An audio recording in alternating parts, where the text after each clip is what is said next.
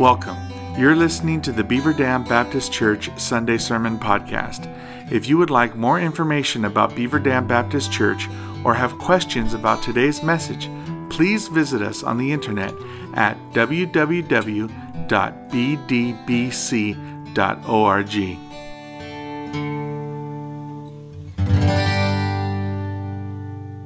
Well, thank you, ladies. Excellent, as always, on the piano and keyboard.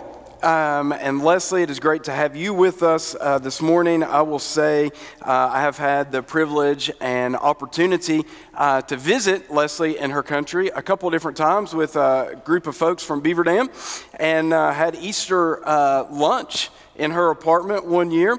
And can I just give a testimony of the wondrous working of the IMB? We were doing ministry, my wife and I and a couple other folks from our church with Leslie and her crew. We're doing beach ministry. And if you know anything about Leslie, she's a bit of a wild card. And so we were trying to do beach ministry there in her part of the world. And Leslie got bit by a stray dog. And this dog, we weren't sure if it had the mange, if it was ravenous. We didn't know if, it was Old Yeller. We weren't real sure. But we were in a place that most of you could not find literally on the globe.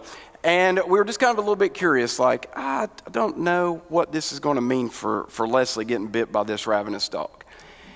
But the cool thing was, she was able to make some texts, some phone calls to some folks that took her and sent her to a hospital. And so we were able to go to a hospital in another country, on another part of the world, and because of your continued giving to the cooperative program, to things like Lottie Moon, she didn't have to make an emergency call to pay a deductible, to pay her premium on her insurance, but because of just a systematic, intentional giving of folks like you, she was able to get treatment in a hospital in her land and in her way so that she could continue to stay on the field and do the work that we've sent her out to do. And so sometimes we want to celebrate these aha moments, and that's not an aha moment, but it is a cool moment of how your giving to things like the Lottie Moon Christmas offering provide ongoing, systematic, routine, regular ministry all over this glorious globe. And so I just wanted to celebrate you and what you're doing on behalf of the Lord, even as Leslie's with us today. And I encourage you to come back tonight. Be here. We're going to have dinner. We're going to be on the third floor. It's going to be a fun night as Leslie will be sharing. And you'll be able to get more insight into what is going on in her part of the world where she is ministering. And so today we have come to God's Word, and we're going to be in Galatians chapter 5. So you can begin flipping over in your copy of God's Word to Galatians 5, because it's not going to be on the screen today. I intentionally did not put it on the screen because I'm a little bit of a curmudgeon in my old age, and I believe that you ought to have a copy of God's Word, and you should be looking in your copy of God's Word, because just honestly, if I'm being honest with you, if you don't bring your Bible to church, I have no confidence that you're reading it Monday through Saturday. And so I'm just putting my money where my mouth is, so to speak, this morning. So you can blame me for that. But prayerfully, you did bring a copy of God's Word. If you don't have one, man, we would love to get you one. Okay? And so we're going to be in Galatians 5. But before we get there, I just wanted to ask a question and say, what do you do for your normative, regular time studying God's Word? We oftentimes call that a quiet time. We call it devotional time. We call it meditation. We call it alone time. We have different terminology to speak about the practice and the discipline as Christians to get into God's Word. And so I just wonder, what do you do for your daily time with the Lord? Do you have daily time with the Lord? Have you described that to your children, to your grandchildren, to your friends, to your neighbors? Or do you just merely assume that everyone that you have relationship with knows how to systematically read the Word of God? We as a staff put a high priority on God's Word. And so we yearly do a yearly Bible reading plan. And so I'm just curious, how many of y'all are doing the Bible reading plan that we produce here at the church? Anybody show of hands?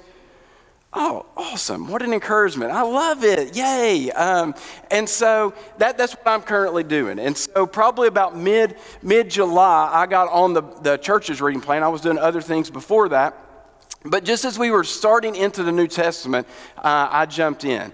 And so I've been so much enjoying reading God's Word here lately. Well, that sounded bad. But really, the Word has been coming to life because I've just been taking God's Word and reading it. And then when I don't understand something, I go and try to figure it out. And then I come back and I'm writing in my Bible and connecting dots. And one of the things that struck me as we're now in the church's reading plan, we read in 1 Thessalonians on Friday. But as I've been reading through, one of the things that has jumped out at me is how ignorant I am of Paul's life. Like, I don't know, for some reason I always want to put Paul at like 30 years old. Like his whole life he lived at like 30 to 35. But that's not true.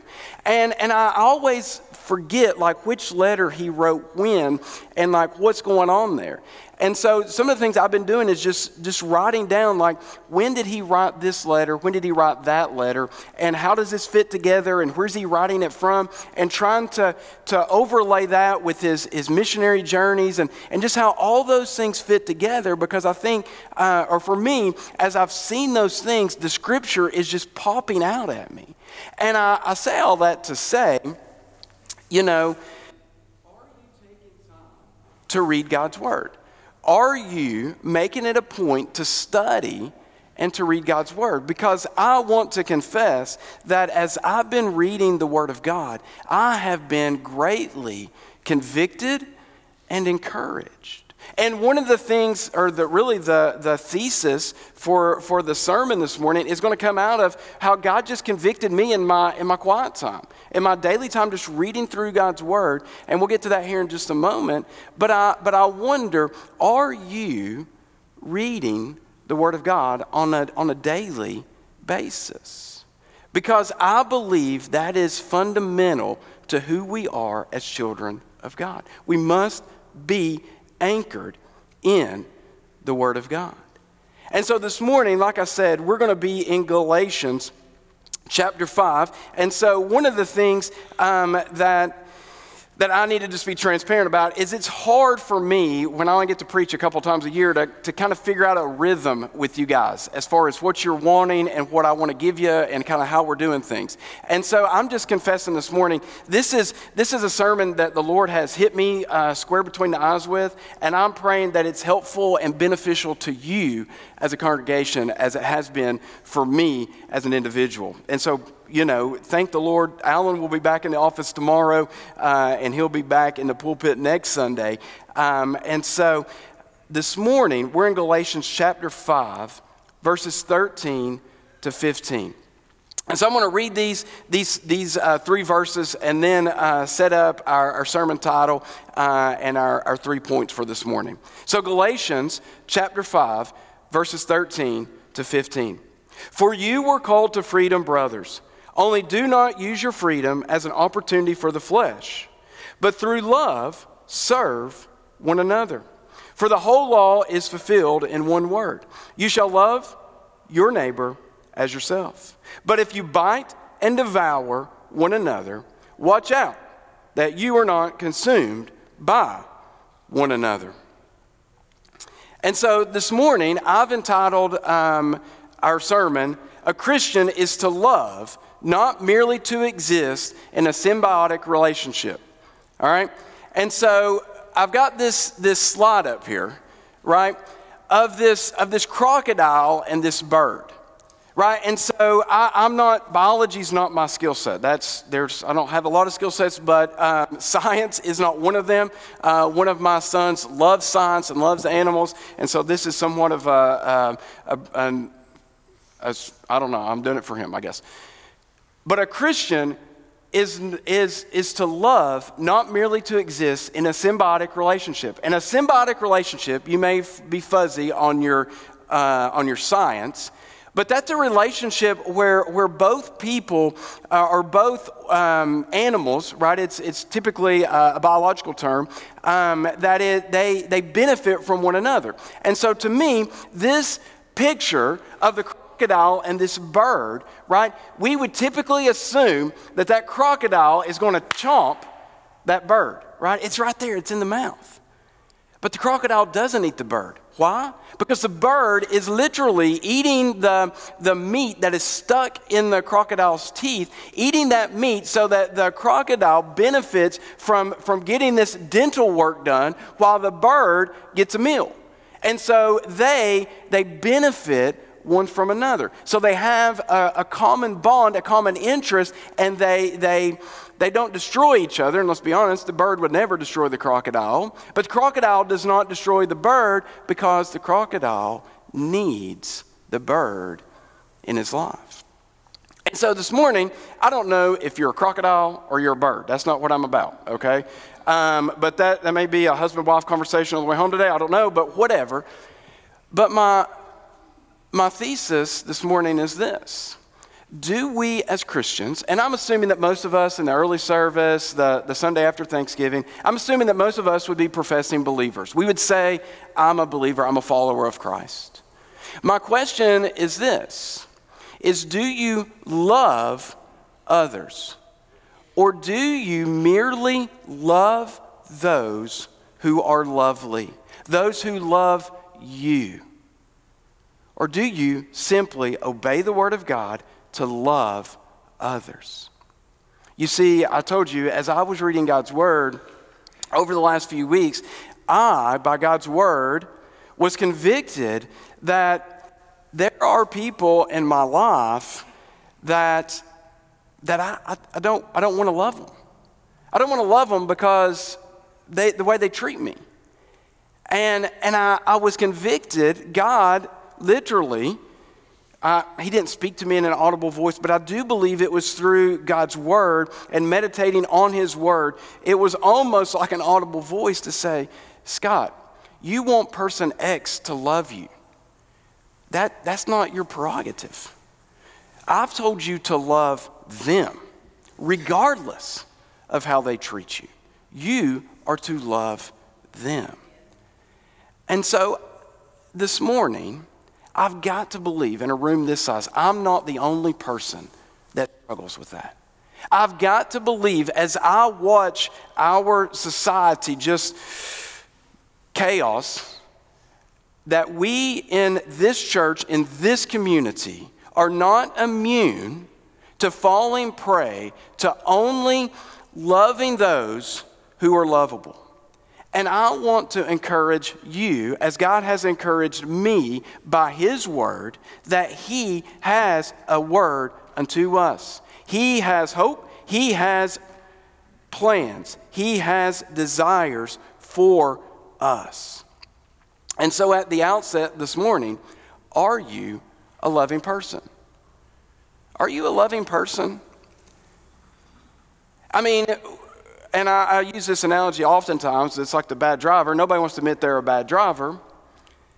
But are you a loving person? And I want to dig in a little deeper to say, who was the last person that's not biologically related to you that you said, I love you? I love you. Maybe a friend, maybe it was, somebody you went to Dollywood with, and you just said, man, I love you. Thanks for being my friend. Thanks for hearing me out. Thanks for always being there. You see, I think there are people that we genuinely do love, but I think we struggle to say, I love you to other people. And so I just wonder, who was the last person that you're not related to, you're not married to, you didn't birth, that you said, I love you to?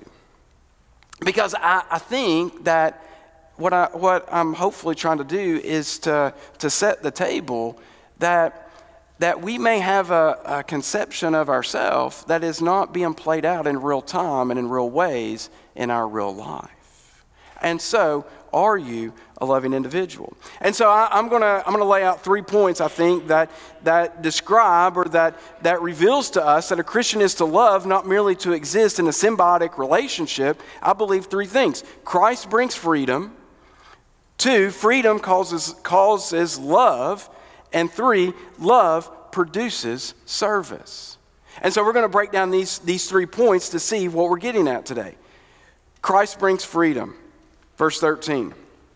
You see, I believe we are to love, and I believe we are to love because of what Christ has done for us. We've sung about that. We've sung about the blood of Jesus, as we often do. We always do that, right? Aaron does a phenomenal job of theologically preparing our hearts and our minds by the words that we're articulating through a rhythm and through a means of musical underlay. He does that intentionally to prepare and to tune our hearts away from maybe the things that we think about and the things that we celebrate through the week to get our minds ready to encounter the Word of God. And so we, as Christians, we understand that Christ changes everything. He changes everything. He brings freedom. We see this verse 13. For you were called to freedom, brothers. Only do not use your freedom as an opportunity for the flesh, but through love serve one another. What does Paul mean by freedom? Well, one of the cool things when you're reading through God's Word is you pick up on phrases and words that authors intentionally use. You see, Paul writes differently than Peter or John, right? He has a different style. He has a different personality. And that's the cool thing about God as he inspired the authors of Scripture from cover to cover, he used their unique personalities and their idiosyncrasies, so to speak. He by his Holy Spirit, he infused them to write what he wanted them to write, but they wrote it in a way that was different one from another. We see that in the gospel writers, right? Some of us love different gospels because of their flavor or their tenor, right? Like we're encouraged by them differently. And so we see from Paul that as you're reading Paul, and one of the things that I've really been trying to do in my quiet time is to try to like annotate my Bible a little bit, right? Like, and I'm somewhat OCD, and so like a color-coded scheme of like using pens and markers to underline things and to highlight things and circle things and write things, and trying to be consistent in that. And so sometimes that's a struggle. But one of the things as you read through chunks of Scripture, you see repeated words or phrases. And one of these things is freedom, right? And so we pick up this word here in verse 13, the freedom, but look back at the beginning of that chapter in verse 1, right? For freedom, verse 1 of chapter 5, for freedom Christ has set us free. Stand firm, therefore, and do not submit again to a yoke of slavery. And so it appears that maybe Paul is talking about something a little bit different than American nationalism. That his freedom that he's getting at is not the freedoms and the liberties that you and I as Americans get to celebrate and get to enjoy, but maybe he's talking about something a little bit different. We'll walk it back a little bit further into chapter 4, and we see a little bit more insight into what Paul's talking about here. Look at chapter 4, verses 1 to 9. I mean that the heir, as long as he is a child, is no different from a slave, though he is the owner of everything. But he is under guardians and managers until the date set by his father. Verse 3, in the same way, we also, when we were children, were enslaved to the elementary principles of the world. But when the fullness of time had come, God sent forth his Son, born of a woman, born under the law, to redeem those who were under the law, so that we might receive adoption as sons. Verse 6, and because you are sons, God has sent the Spirit of his Son into our hearts, crying, Abba, Father. So you are no longer a slave, but a son. And if a son, then an heir through God. Formerly, when you did not know God, you were enslaved to those that by nature are not God's. But now that you have come to know God, or rather to be known by God, how can you turn back again to the weak and worthless elementary principles of the world, whose slaves you want to be once more? Friends, Christ has come to set us free. That is great news. That is why we ultimately celebrate it on Thursday.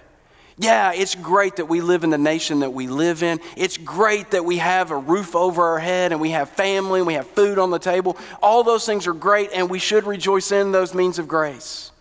But we, as Christians, gather every single Lord's Day collectively to say, great is the name of Jesus.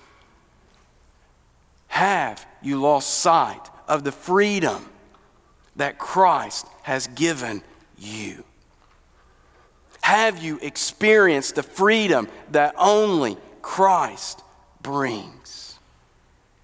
You may have sat in these pews for many years and many decades, and you have never fully comprehended. You have never fully become alive by the Holy Spirit's working. Friends, please do not tarry any longer. Would you allow the Lord by His Spirit, by His truth, by His sending of the Father, would you allow God to set you free? I pray that you would. I pray that those of us like me that have been believers for some time, that we would live as though we were free. You see, we ultimately are going to love other people because we understand that Christ first loved us. Any of you that know me know, and you've heard me say, we love because He first loved us. If you've been to my office, you've seen it written on my wall. And so this isn't a new theological understanding for me, and most likely for you. But friends, we must be reminded. We must be reminded. That's why we gather in community together. Because sometimes we need smacked on the back of the head to be like, what is your problem? I need that. You need that. Because sometimes we get just caught up in things of this world. We get caught up in our circumstances. We get caught up in just a lot of things that are antithetical to the gospel of Jesus Christ. And so we need to be reminded afresh again. And so friends, do you understand that Christ sets the captives free? You see, Paul, in this specific letter that he's writing to the church there in Galatia, which is located in Central Asia, if you just want to get crazy about it here, and so we could get more into that. But anyway, he's writing this letter to these churches that he planted on his first missionary journey, and I believe he's writing before the Jerusalem Council, and I believe this is his first letter that he's writing. And so Paul's writing back to these believers, and they're struggling with an issue that we don't struggle with today, right? They're struggling with circumcision. That's a big thing that he's talking about throughout this letter. And he's talking about that letter because there are people that are saying one thing with their mouth and believing and doing something else with their life. And what Paul's saying, he's like, look, Christ is the answer. You are justified by Christ alone. And so, friends, may we never lose sight of that.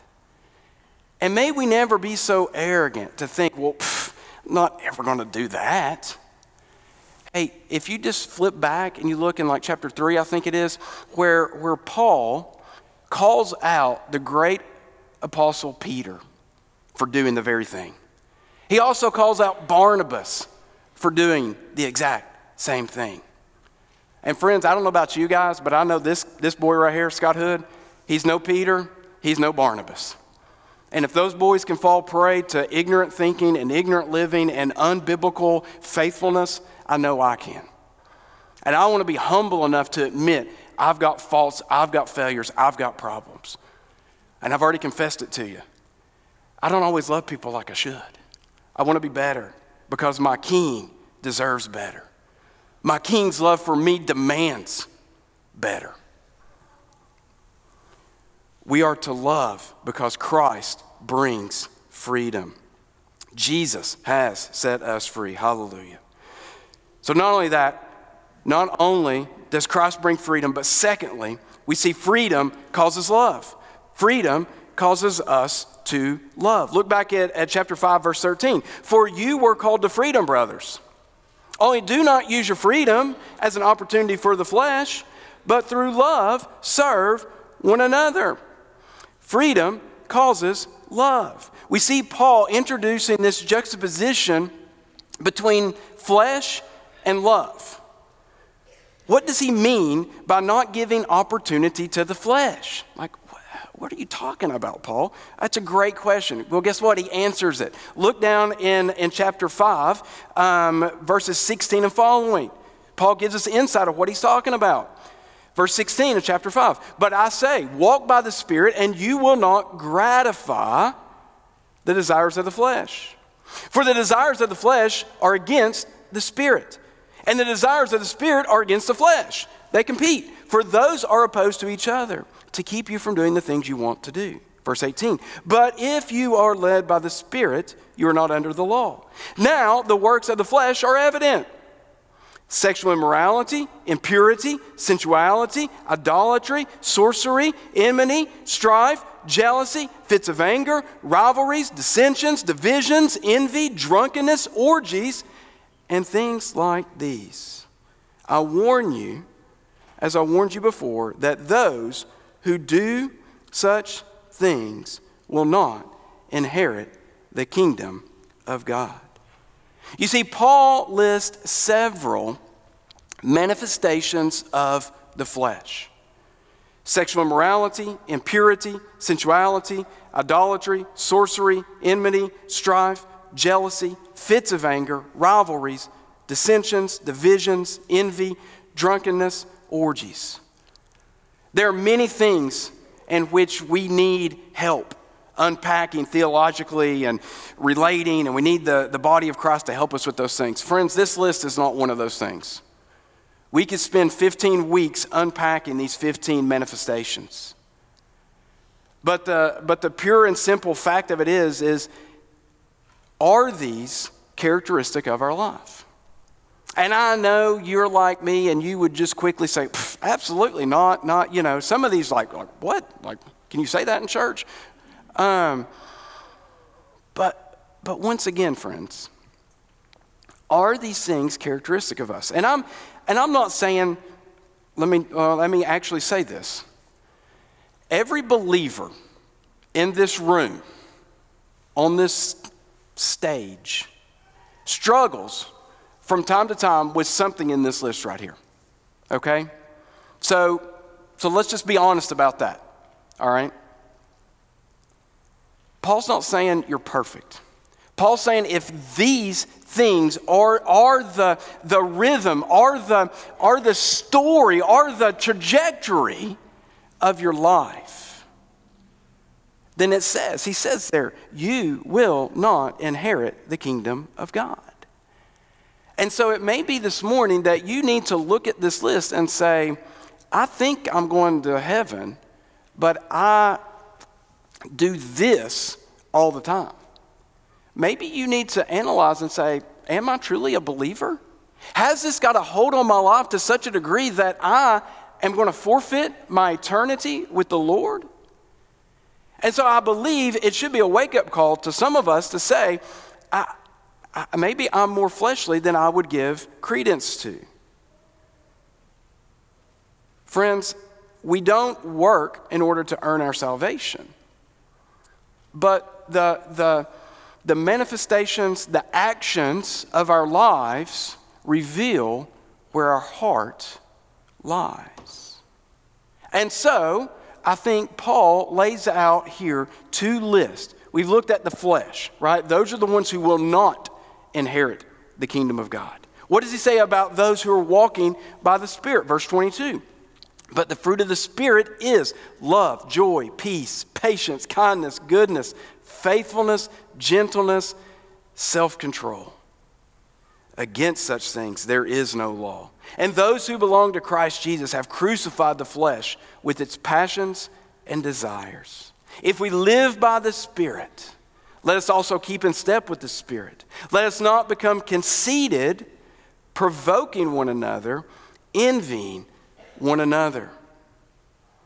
The believer should not be marked by those manifestations of the flesh. Instead, a believer should be marked by the fruit of the Spirit. We see these 9 qualities here: love, joy, peace, patience, kindness, goodness, faithfulness, gentleness, and self-control. And so I must ask, which list more accurately describes you? Does the fruit of the Spirit mark your life?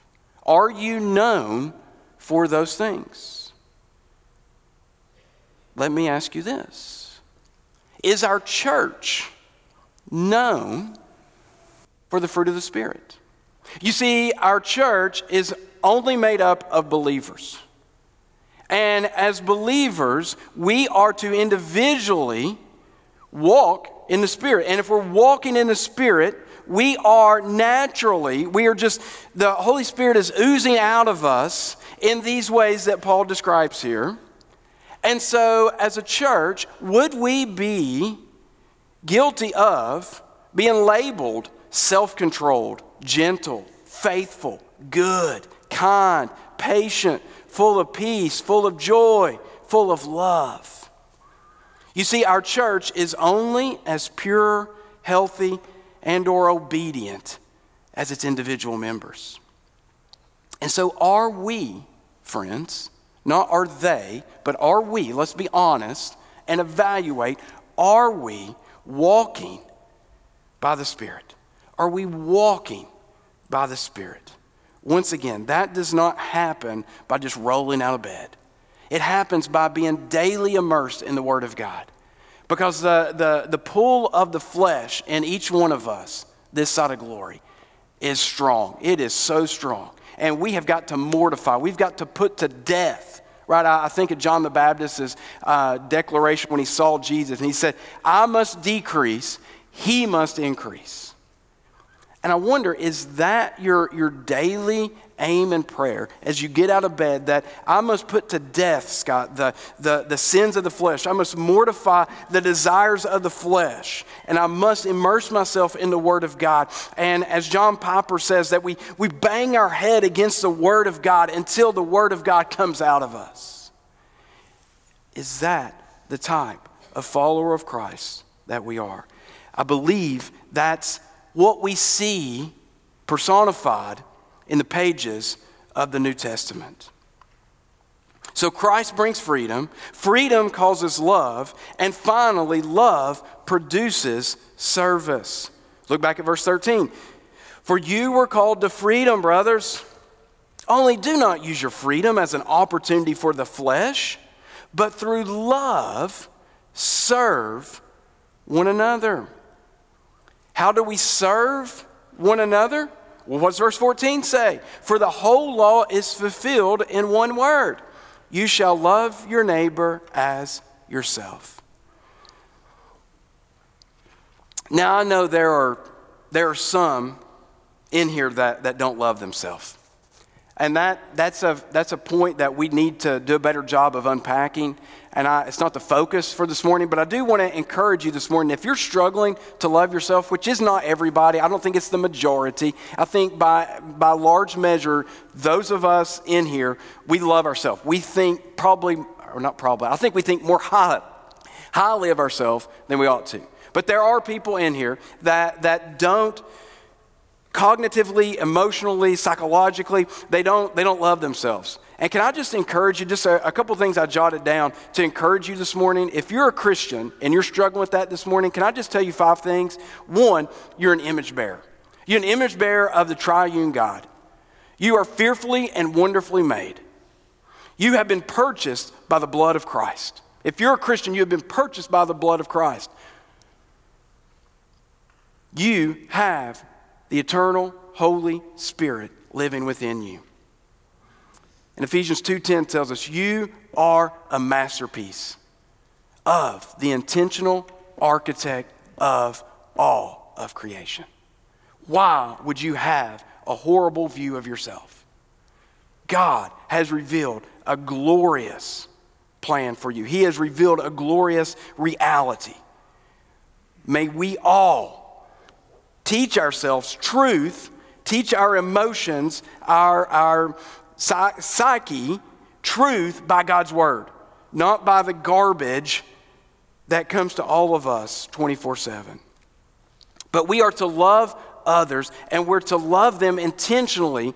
Christ says we're to love them as you love yourself. So practically speaking, do you give people the benefit of the doubt?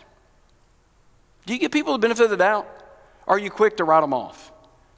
You see, I've discovered that I like people to give me the benefit of the doubt. Like when people assume something that I think is anti what everything my life has been about, that frustrates me. But I discovered once again, as the Holy Spirit was refining me and continues to refine me, He's making me what I ought to be, I discovered that sometimes I wrongly assume the worst in other people. Right? Like just concretely, right? Like somebody doesn't call me a jerk, but I'm thinking like, well, they think I'm a jerk. Well, did they call you a jerk, Tom? Well, no. Well, they did this and that. But are you... And I've discovered that I want to impose my stinking thinking on other people. And I just wonder, are you guilty of that as well? Do you impose on other people things that they have or have not said, have or have not done?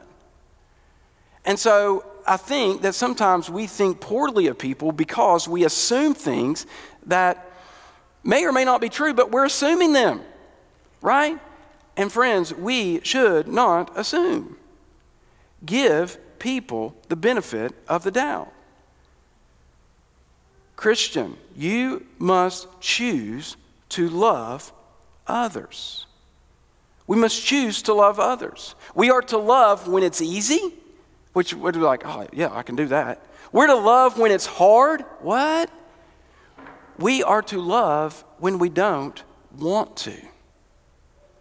Let's be honest and say sometimes we just don't want to love our spouse, our kids, our parents, our coworkers, our employees, our boss.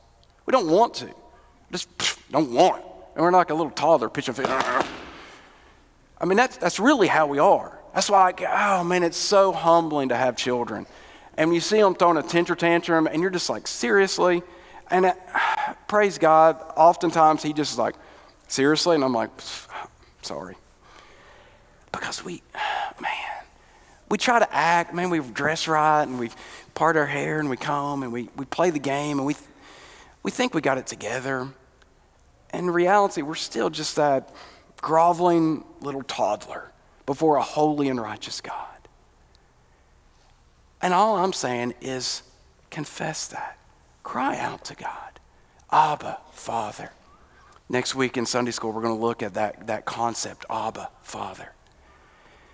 I had the privilege went to Jerusalem, sitting on the airplane. I heard this little toddler sitting right behind us, being a toddler, and he kept saying, Abba, Abba, Abba, talking to his dad. And it hit me. That's how my Heavenly Father is. Daddy, Daddy, Daddy, Daddy, Daddy. Do you cry out to God? Are you broken over your sin and your rebellion? Do you humble yourself before others to say, you know what? God has given me His unmerited favor. The least I can do is put up with a cantankerous, ornery jerk of a human like Scott Hood. He has nothing intrinsically valuable in and of himself, but he is your creation, and I'm going to love him. Regardless as if Scott ever loves me, I'm going to love him. And so as we close today, I just want us to come face to face with the reality of, are we loving others? Regardless of how they treat us, are you loving others? Let us pray. Father God, you are a great and glorious God. God, your word tells us that we are to humble ourselves and love other people. And so, Lord, I pray that we would embody your words to the church in Philippi in chapter 2, verses 1 to 5. If there's any encouragement in Christ, any comfort from love, any participation in the Spirit, any affection and sympathy. Complete my joy by being of the same mind, having the same love, being in full accord and of one mind. Do nothing from selfish ambition or conceit, but in humility count others more significant than yourselves. So God, would you give us humility? Humility before you and before others. We pray in the name of Christ. Amen.